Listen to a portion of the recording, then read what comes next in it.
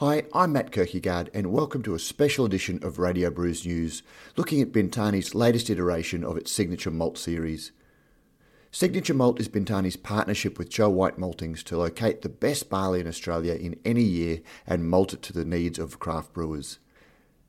Now, this content has been produced in partnership with Bintani, but we thought it was well worth digging a little deeper into the story of Signature Malt, as it says a lot about the way the industry is shaping itself around the needs of small brewers as a result of the growth and maturity of the craft beer industry. This program stretches right across the supply chain, from the growers to the maltsters to the brewers, and even has impacts on a regional level, as you'll hear from Brand Tasmania's Pip Dawson. It's an interesting discussion, and if nothing else, you'll learn a lot about barley and malt and good beer.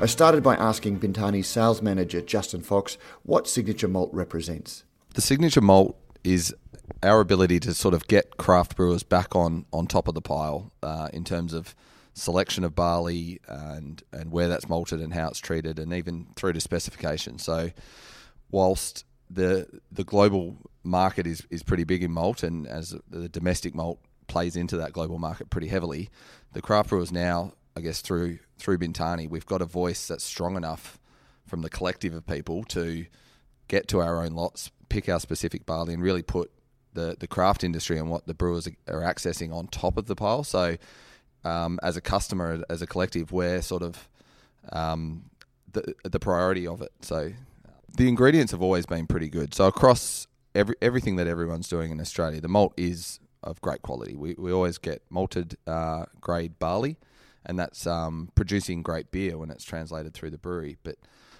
I guess what the craft market, to get the attention of the bigger maltsters, there's a critical mass where we can make the numbers work, and the industry's got to that point where we can specifically target full silos of 200-300 tonne at a time, malted to a specific set of specifications that's really going to suit the craft brewer. So if you were to take a look at it from the advantages of Joe White as a maltster and the reach that they have across Australia, so they're able to access barley depending on how the agronomics of the season went. They're going to be able to access great pockets of barley.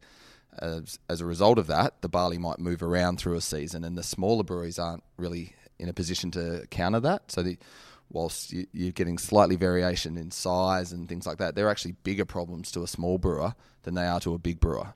And so what we're doing with Signature Malt is we're ensuring that we're getting that same pocket, that consistency, and cutting out some of the problems that arise from having such a great scope of malt to the craft brewer. Before starting work with Bintani, Justin Fox was a brewer with big brewers such as Swan and smaller brewers such as Colonial. I asked him if there was a difference in the ingredients needs for big brewers and small brewers. I don't think so. Everyone wants to use the finest ingredients. I mean, everyone wants to put the best into their beer, and the big guys and the little guys are no different.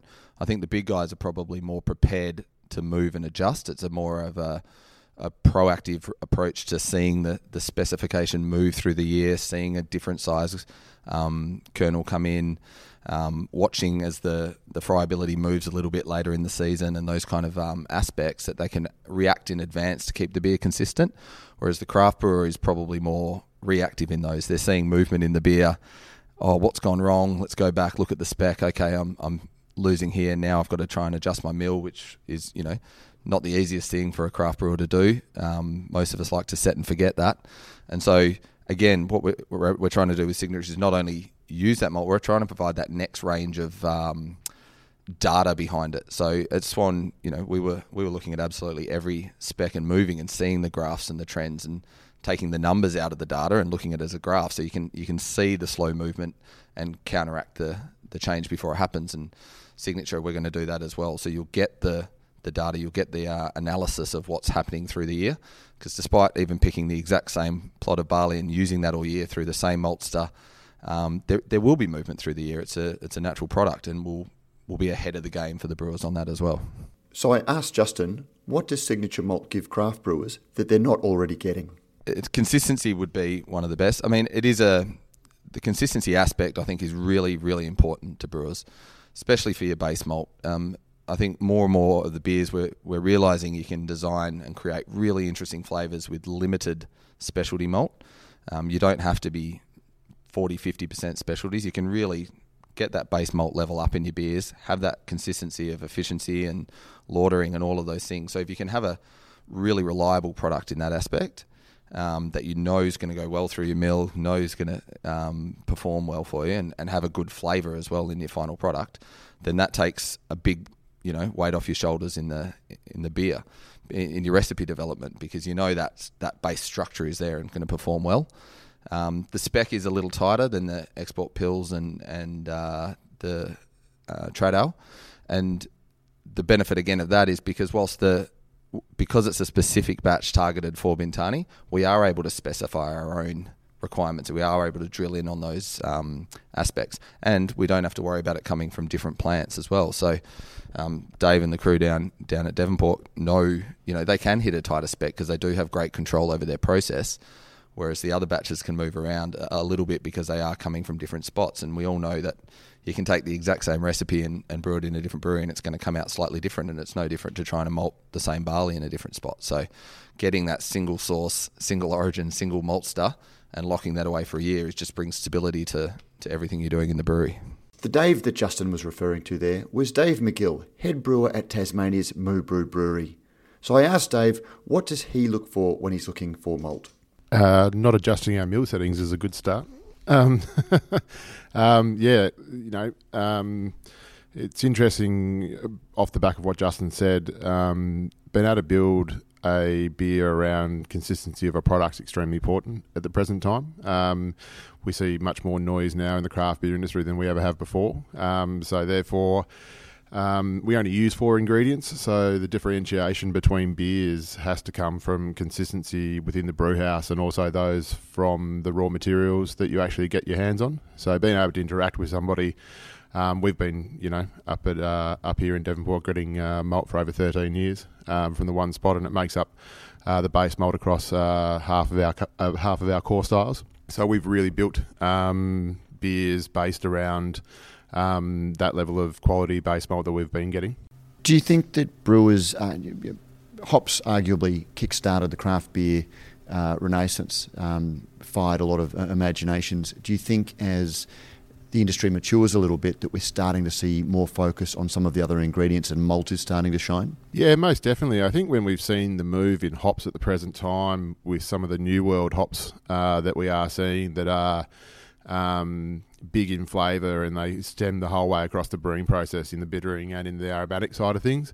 They're all well and good, but if they're not backed up by a well put together malt bill, then they just fall over at the end of the day. We're seeing huge alpha, big IPAs and so forth like that, but the beers that are really standing out are the ones that have that harmonious balance between the malt and the hops. Otherwise, beers become out of whack very, very quickly. So I think it is sort of leading to brewers looking at the best way in which they can put their malt bill together to accommodate some of the aggressive nature of these new hops that are coming through. You mentioned the need to not adjust your mill settings. Is that an issue when you're getting not a generic malt, for want of a better term, malt that's been sourced from multiple regions that can have a variety of different sizes? Does that impact you in the brew house? For us, not as much. It is much better. We are very sort of strict as to around where we get our raw material from and our malt for that reason, because we know what works in our brewery. So we've been lucky enough to be around for a long time. If you're only young, and a lot of the breweries now are less than 5 years old, that would actually play a massive part while you're trying to feel your way. And you might have a particular beer that's taking off, and all of a sudden it goes from a couple of thousand litres a year to 150,000 litres. And when you are put under that pressure and you see that growth, it becomes difficult. And so for us, as far as not changing those mill settings is concerned, we have the option to do it if we wanted to, but we choose to do it very, very rarely in order to make sure that we can sort of get the job done. Again, having said that, if you're looking at Swan Brewery or one of the other bigger breweries, if you're 3% down on efficiency in our size brewery, that's okay. But if you're 20 million litres a year and you're 3% out on your efficiency, that becomes a massive problem at the end of the day. You said up front that it didn't affect you because you'd been fairly careful where you selected your product from.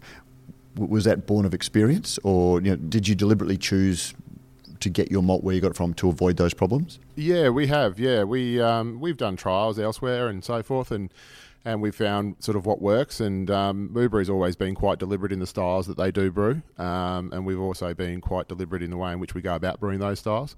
So we seek consistency and quality above everything else within the brew house.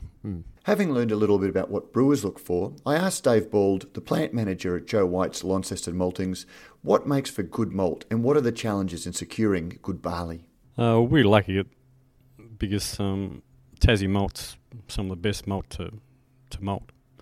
Are you saying that as a Tasmanian? No, like the other guys on the mainland, they're quite envious of the quality of our grain. So, no, we're very lucky. A lot of times we have to source barley from the mainland because we can't sort of lock in a decent tonnage down here. But with the signature malt, we'll be able to look there anyway. So, and it just gives us more flexibility. Why is it difficult to lock in the tonnage down here? Everyone wants Tassie grain for some reason, and it's very big in feed. So it takes a little bit more to look after malting barley than it is feed, and there's not much price differential towards the two of them. Dave Skipper might be able to touch on that, but if we don't source some good growers and lock in some decent amounts of tonnes, we're going to be in the same boat with no stock. The Dave Skipper that Dave Bald referred to is the general manager of a Tasmanian barley producer. So I asked him whether demand for feed barley made it difficult for growers to grow specifically for the needs of brewers. Yeah, it really comes back down to sort of price and yield for the growers. So, good price, high yield, their gross margins are looking good. There's so many competing resources for their farm. So, they're looking at wheat and barley and hemp these days and poppies. So there's a big range. So barley's really got to fit into that gross margin. So it's a really competing resource to try and fit into the rotations of their cropping cycle. Saying that, there is a big call on feed down here, so feed barley is really big, and as Dave Bald said, the differential between the feed price and the malt price hasn't been that big, and therefore growers are saying, well, I can either look after the crop and it takes me a bit more time and effort and cost me a few more dollars, or do I just let it go and turn it into feed and still make the same sort of money? So there's that competing interest of the cost of the crop. Is it incumbent on brewers who want the best ingredients to be willing to pay that little bit more to secure, to convince barley growers to invest in giving them the product that they need? Yeah, I think so. Down here in Tassie, I think it's all about $1 for these guys to make sure that their enterprises are achieving the highest gross margin. So at the end of the day, it's going to be $1 that drives that malt barley or that barley crop rotation. And what was it about the season? Apparently it's been a great season for Tasmanian barley. What was it about this particular season that has really seen it shine? Yeah, last year was one out of the box. I haven't seen a season like it. It's just been fantastic. While the mainland was suffering in drought, all our growers had a really beautiful season. It was pretty tight early on in about this time last year. So in April, May, it was pretty tight. Just had rain that happened, at really convenient times. And of course, anyone who had barley in, it really took off. We kept getting rain right through. We had a really good spring. It was really soft finished. And of course, when you're growing barley, a softer finish is really good. Puts a lot of plump back in the grain, gives a lot of protein. What does a soft finish mean? Soft finish means not too hot and dry. So, in other words, we still had rain, but it was still maturing beautifully, and we still had that warm weather, sunlight, all coming through. Whereas, say in the western districts of New South Wales, where they grow hard white wheats, they really need a hard finish. So a hard finish is basically no rain, really long daylight and really a lot of heat, so that actually hardens up grain. But down in Tassie, we have a very soft finish. And this year was one out of the box that just went right through to December. And when we started receiving the barley, the first 2 weeks I couldn't believe how much malt barley was coming through. It kept coming through. In fact, I didn't put any into a feed bin until week 4 or something like that, and then we just didn't even bother testing it because there was so much of it about. It was interesting to hear that Tasmania had delivered up the best grain this year, as when I approached Bintani early this year to find out about their plans for the 2019 signature malt, Western Australia was looking to be the chosen source. Tasmania was a very late decision. I asked Justin about that. I guess one of the benefits is that we're looking at all of these different pockets and trying to pick it, because it's never going to be repeatable. We're not, as Dave mentioned, that it was one out of the box, and I think the eyes were maybe a little bit even off the prize. As he said, it's just kept coming in, and suddenly it's a bit of a later harvest anyway down here. It's broken dormancy a little bit later, so even the release of Signature this year will be a little bit later as a result of that. But everything was looking like WA, and that was going to be the pocket this year with the drought in New South Wales and the conditions in Victoria just not producing, the top quality stuff. So suddenly, with the message just started coming out of Tassie, no, we've got the volume this year. We're not going to have to import. We're going to be able to look after our feed down here. We're going to be able to look after the distilleries and the brewers, and breweries like Moobrew, and they're going to get their pocket of barley that they've well secured. But there's enough of it this year, and it just kept coming in, that this is the time we've finally got a chance to take it to the mainland and showcase some of Tassie's best up there.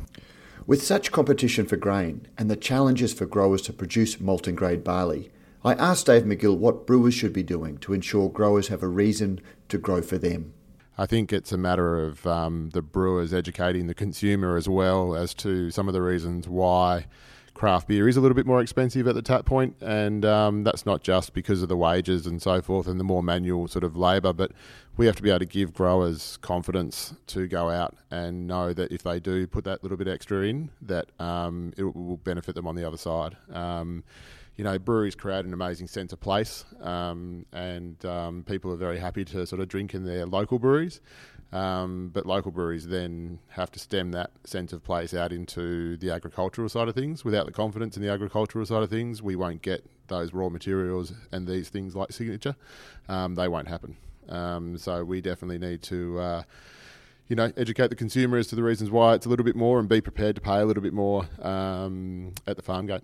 What I hear you saying is there's a real parallel between craft brewers demanding a higher price for their product because they feel that it's better and it's got a story behind it, as opposed to some of the more mainstream products. Craft brewers should be willing to look at their barley producers and their malt producers the same way? Most definitely. Malt, when you look at the overall price of putting beer into a can or into a bottle or into a keg, the actual malt is not a great deal in the cost of putting a beer together. As much as, I don't want to be talking about upping my price whilst in the room with my distributors. It is something that, we have to be prepared to do if we want the consistency and the quality of this product to continue into the future. If I was a farmer and I would have serious reservations about whether or not I was going to do malted grade barley, knowing that I was going to get the same for feed grade barley. Or if you were going to go into hemp or into poppies or canola or, something else that's another product that, can turn over through the rotations. So it is something I think, craft breweries have great access to consumers. We have the ability to be able to tell stories really well.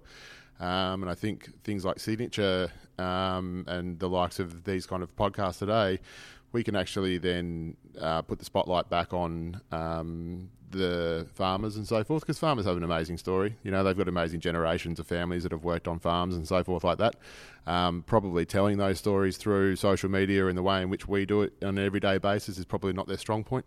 But being able to draw those kind of expertise that we have back into the agriculture side of things, it definitely helps.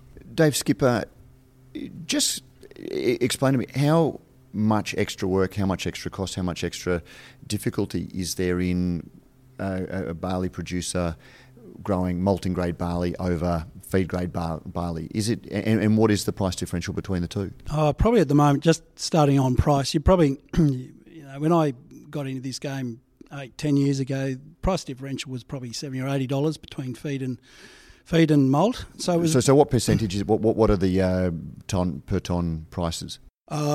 Just to give you an idea, let's say it was $280 for feed and $340, $350 for malt. That's the sort of differential, probably 8-10 years ago, I suppose. Maybe even more, depending on the demand for it. These days, in the last few years, it's been sort of $20, $25. So the differential doesn't really pay back for the amount of extra work. So there'll be extra runs for weed control. There's extra runs for fertiliser. So every time you take a tractor out, you're always burning diesel. You're putting on very expensive products.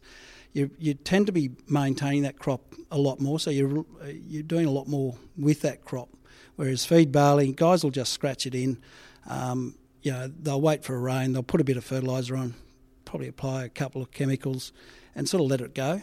Whereas, if you're actually managing it, there's a time and effort involved in that. So, and at $20, they're not seeing that payback. But if, at certain stages, I don't know what that differential would be, but, there's a point where they say, right, it's now worth my while in doing it. What drives such a low differential for so much extra work? It's really supply and demand in the market. We're a global player, even in Tassie. So our feed barley prices are linked to what's happening both on the mainland and globally, what's happening around the world. But it's very much linked to that. And of course, you can't expect to be paying, or can't expect the maltsters to be paying $100 or $150 above feed prices. There has to be a reasonable level. So it's a difficult calculation to make. With storytelling a big part of the craft beer story, and it turns out the ingredient story, I asked Philippa Dawson from Brand Tasmania how sense of place plays into the story that brewers can tell. From a brand point of view, there's obviously the clean and green image that we have, but more importantly, it is really that quality and our food safety systems and things like that. So it's how we can tell that story and tell it from the farm point of view right through to product in the craft beer space in this story. So it's really, I think this is a great year for the signature malt for Tassie. We're talking about a bumper season from the barley growing perspective, but I think it sort of links in then clearly with the craft beer industry really taking off, and the number of brewers, I think you said, Dave, in the last 5 years, the number of brewers that have sort of popped up. So it's a really great story and a great time, and I think it ties back into some of the consistency as well. So from a brand point of view, if we're telling the story, it needs to have that consistency behind it as well. And so the provenance piece and being able to showcase Tasmania and then hopefully drive that higher price is really, really key. It all sounds good, but I had to ask Philippa, do consumers really care? I do think consumers care. I think, there's obviously a market segmentation piece. There'll be some who'll just go and drink beer and aren't interested in it, but I think more and more people are interested in that. They want to hear the story, and I think particularly in Tassie, but probably elsewhere as well, it also comes into that experience piece. So it's whether it goes with the brew pub or something like that. People want to come experience the beer, are willing to pay more, but want to hear more about it, and perhaps actually go and see how it's brewed and see how it's made and have that experience as well. So it lines up with certainly with a few key sectors here, but I think more and more people are interested in that story, and I think that plays across the whole food spectrum. I think people want to see where, if you're having a steak, you may want to see where the cow was grown and all that sort of thing as well. So I think that provenance story is going to become stronger and stronger. Dave, how do you tell a story? Moo Brew, for example, when I think of Moo Brew, I think of pioneering Tasmanian brewery. I think of the art and the distinctive bottles. How, when you've got such a strong brand already, do you weave the story of provenance into your marketing as well without then having too many messages? Yeah, for sure. It's a good question. We try to be as proactive as we can within Tasmania, as we have obviously a very good platform, 1, making beer, 2, being attached to Mona, 3, being around for 14 years nearly. So any opportunity we do get to talk about it off the back of where the beers come from. Our single hop, for example, is an all Tasmanian hop, an all Tasmanian barley. and that was a beer that was designed around making an approachable craft beer with a story behind it. A lot of our beers are reasonably stylistic, but part of the art means that we get to either pay homage to them or take the piss out of them, which is the way our artist has always sort of done it. So, we work hard to make a Czech style pilsner with Tasmanian pale malt and some hops from Germany and stuff like that. So we sort of try and tell it in a roundabout way through the story of where we came from and the reasons why we've created the beers that we have. Any opportunity to be involved with the Tas Whisky Academy and so forth like that, which I take through the brewery every time they come through. We often talk about the provenance. Obviously, it's quite important in the Tasmanian distilling industry that they use Tasmanian barley. So we get to talk about that a lot. I've spoken at the Grain Research Development Council before. So anything that we can do to have a beer with somebody and talk about it off the back of the luxurious position we are in alcohol manufacturing industry is sort of where we work hard to tell the story. Yeah, just listening to that, I think everyone understands that the provenance and terroir down here is really fantastic. It's the quality message coming from Tasmania has always been so strong, and that's what's so exciting about getting some of this, getting this malt to the mainland this year. The provenance piece, everyone's going to have a story that they want to tell, and that local part of the story is becoming more and more important to brewers, where they can engage in their communities, both on the giving out the beer end and sports clubs and the ingredients coming in from growers. But I guess the difficult thing is we live in Australia where those climates are changing and moving, and that's one of those hiccups we're getting past with Signature, is that whilst it was New South Wales last year when they were fighting for grain down here in Tassie, well, this year we get to come down here and send that back up, and it'll be a different story next year. But it's the quality piece of getting to take Tasmanian malt to the mainland this year is just so exciting.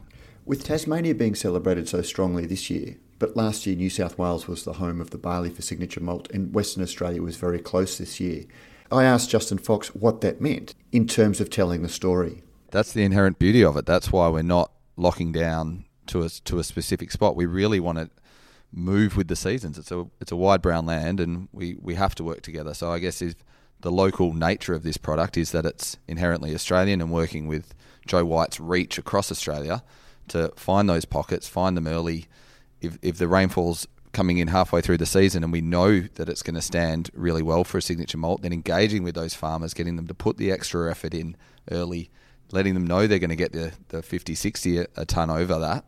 And that's where we want Signature to get to. We want it to be part of enough of the landscape of craft beer that we can engage early and build it as the season moves and changes. And if it's the rainfall and the conditions aren't right down in Tassie, well, the effort doesn't have to be necessarily spent there.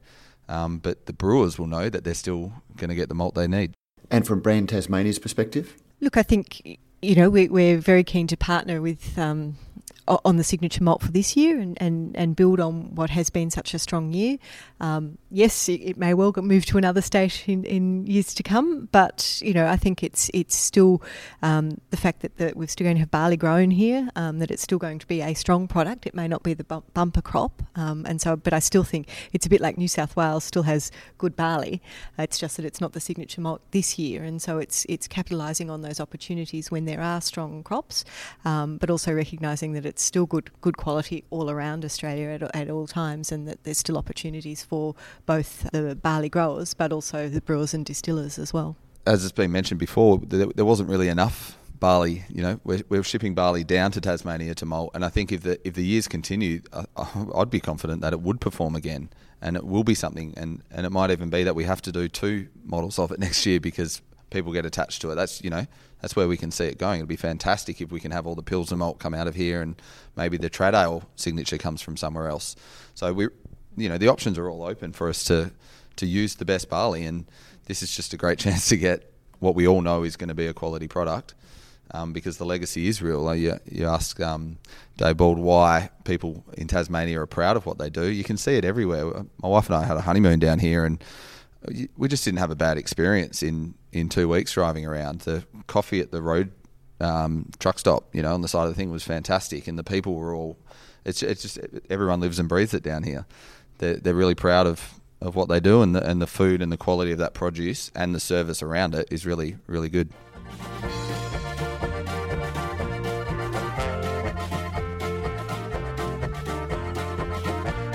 Well, that's Signature Malt.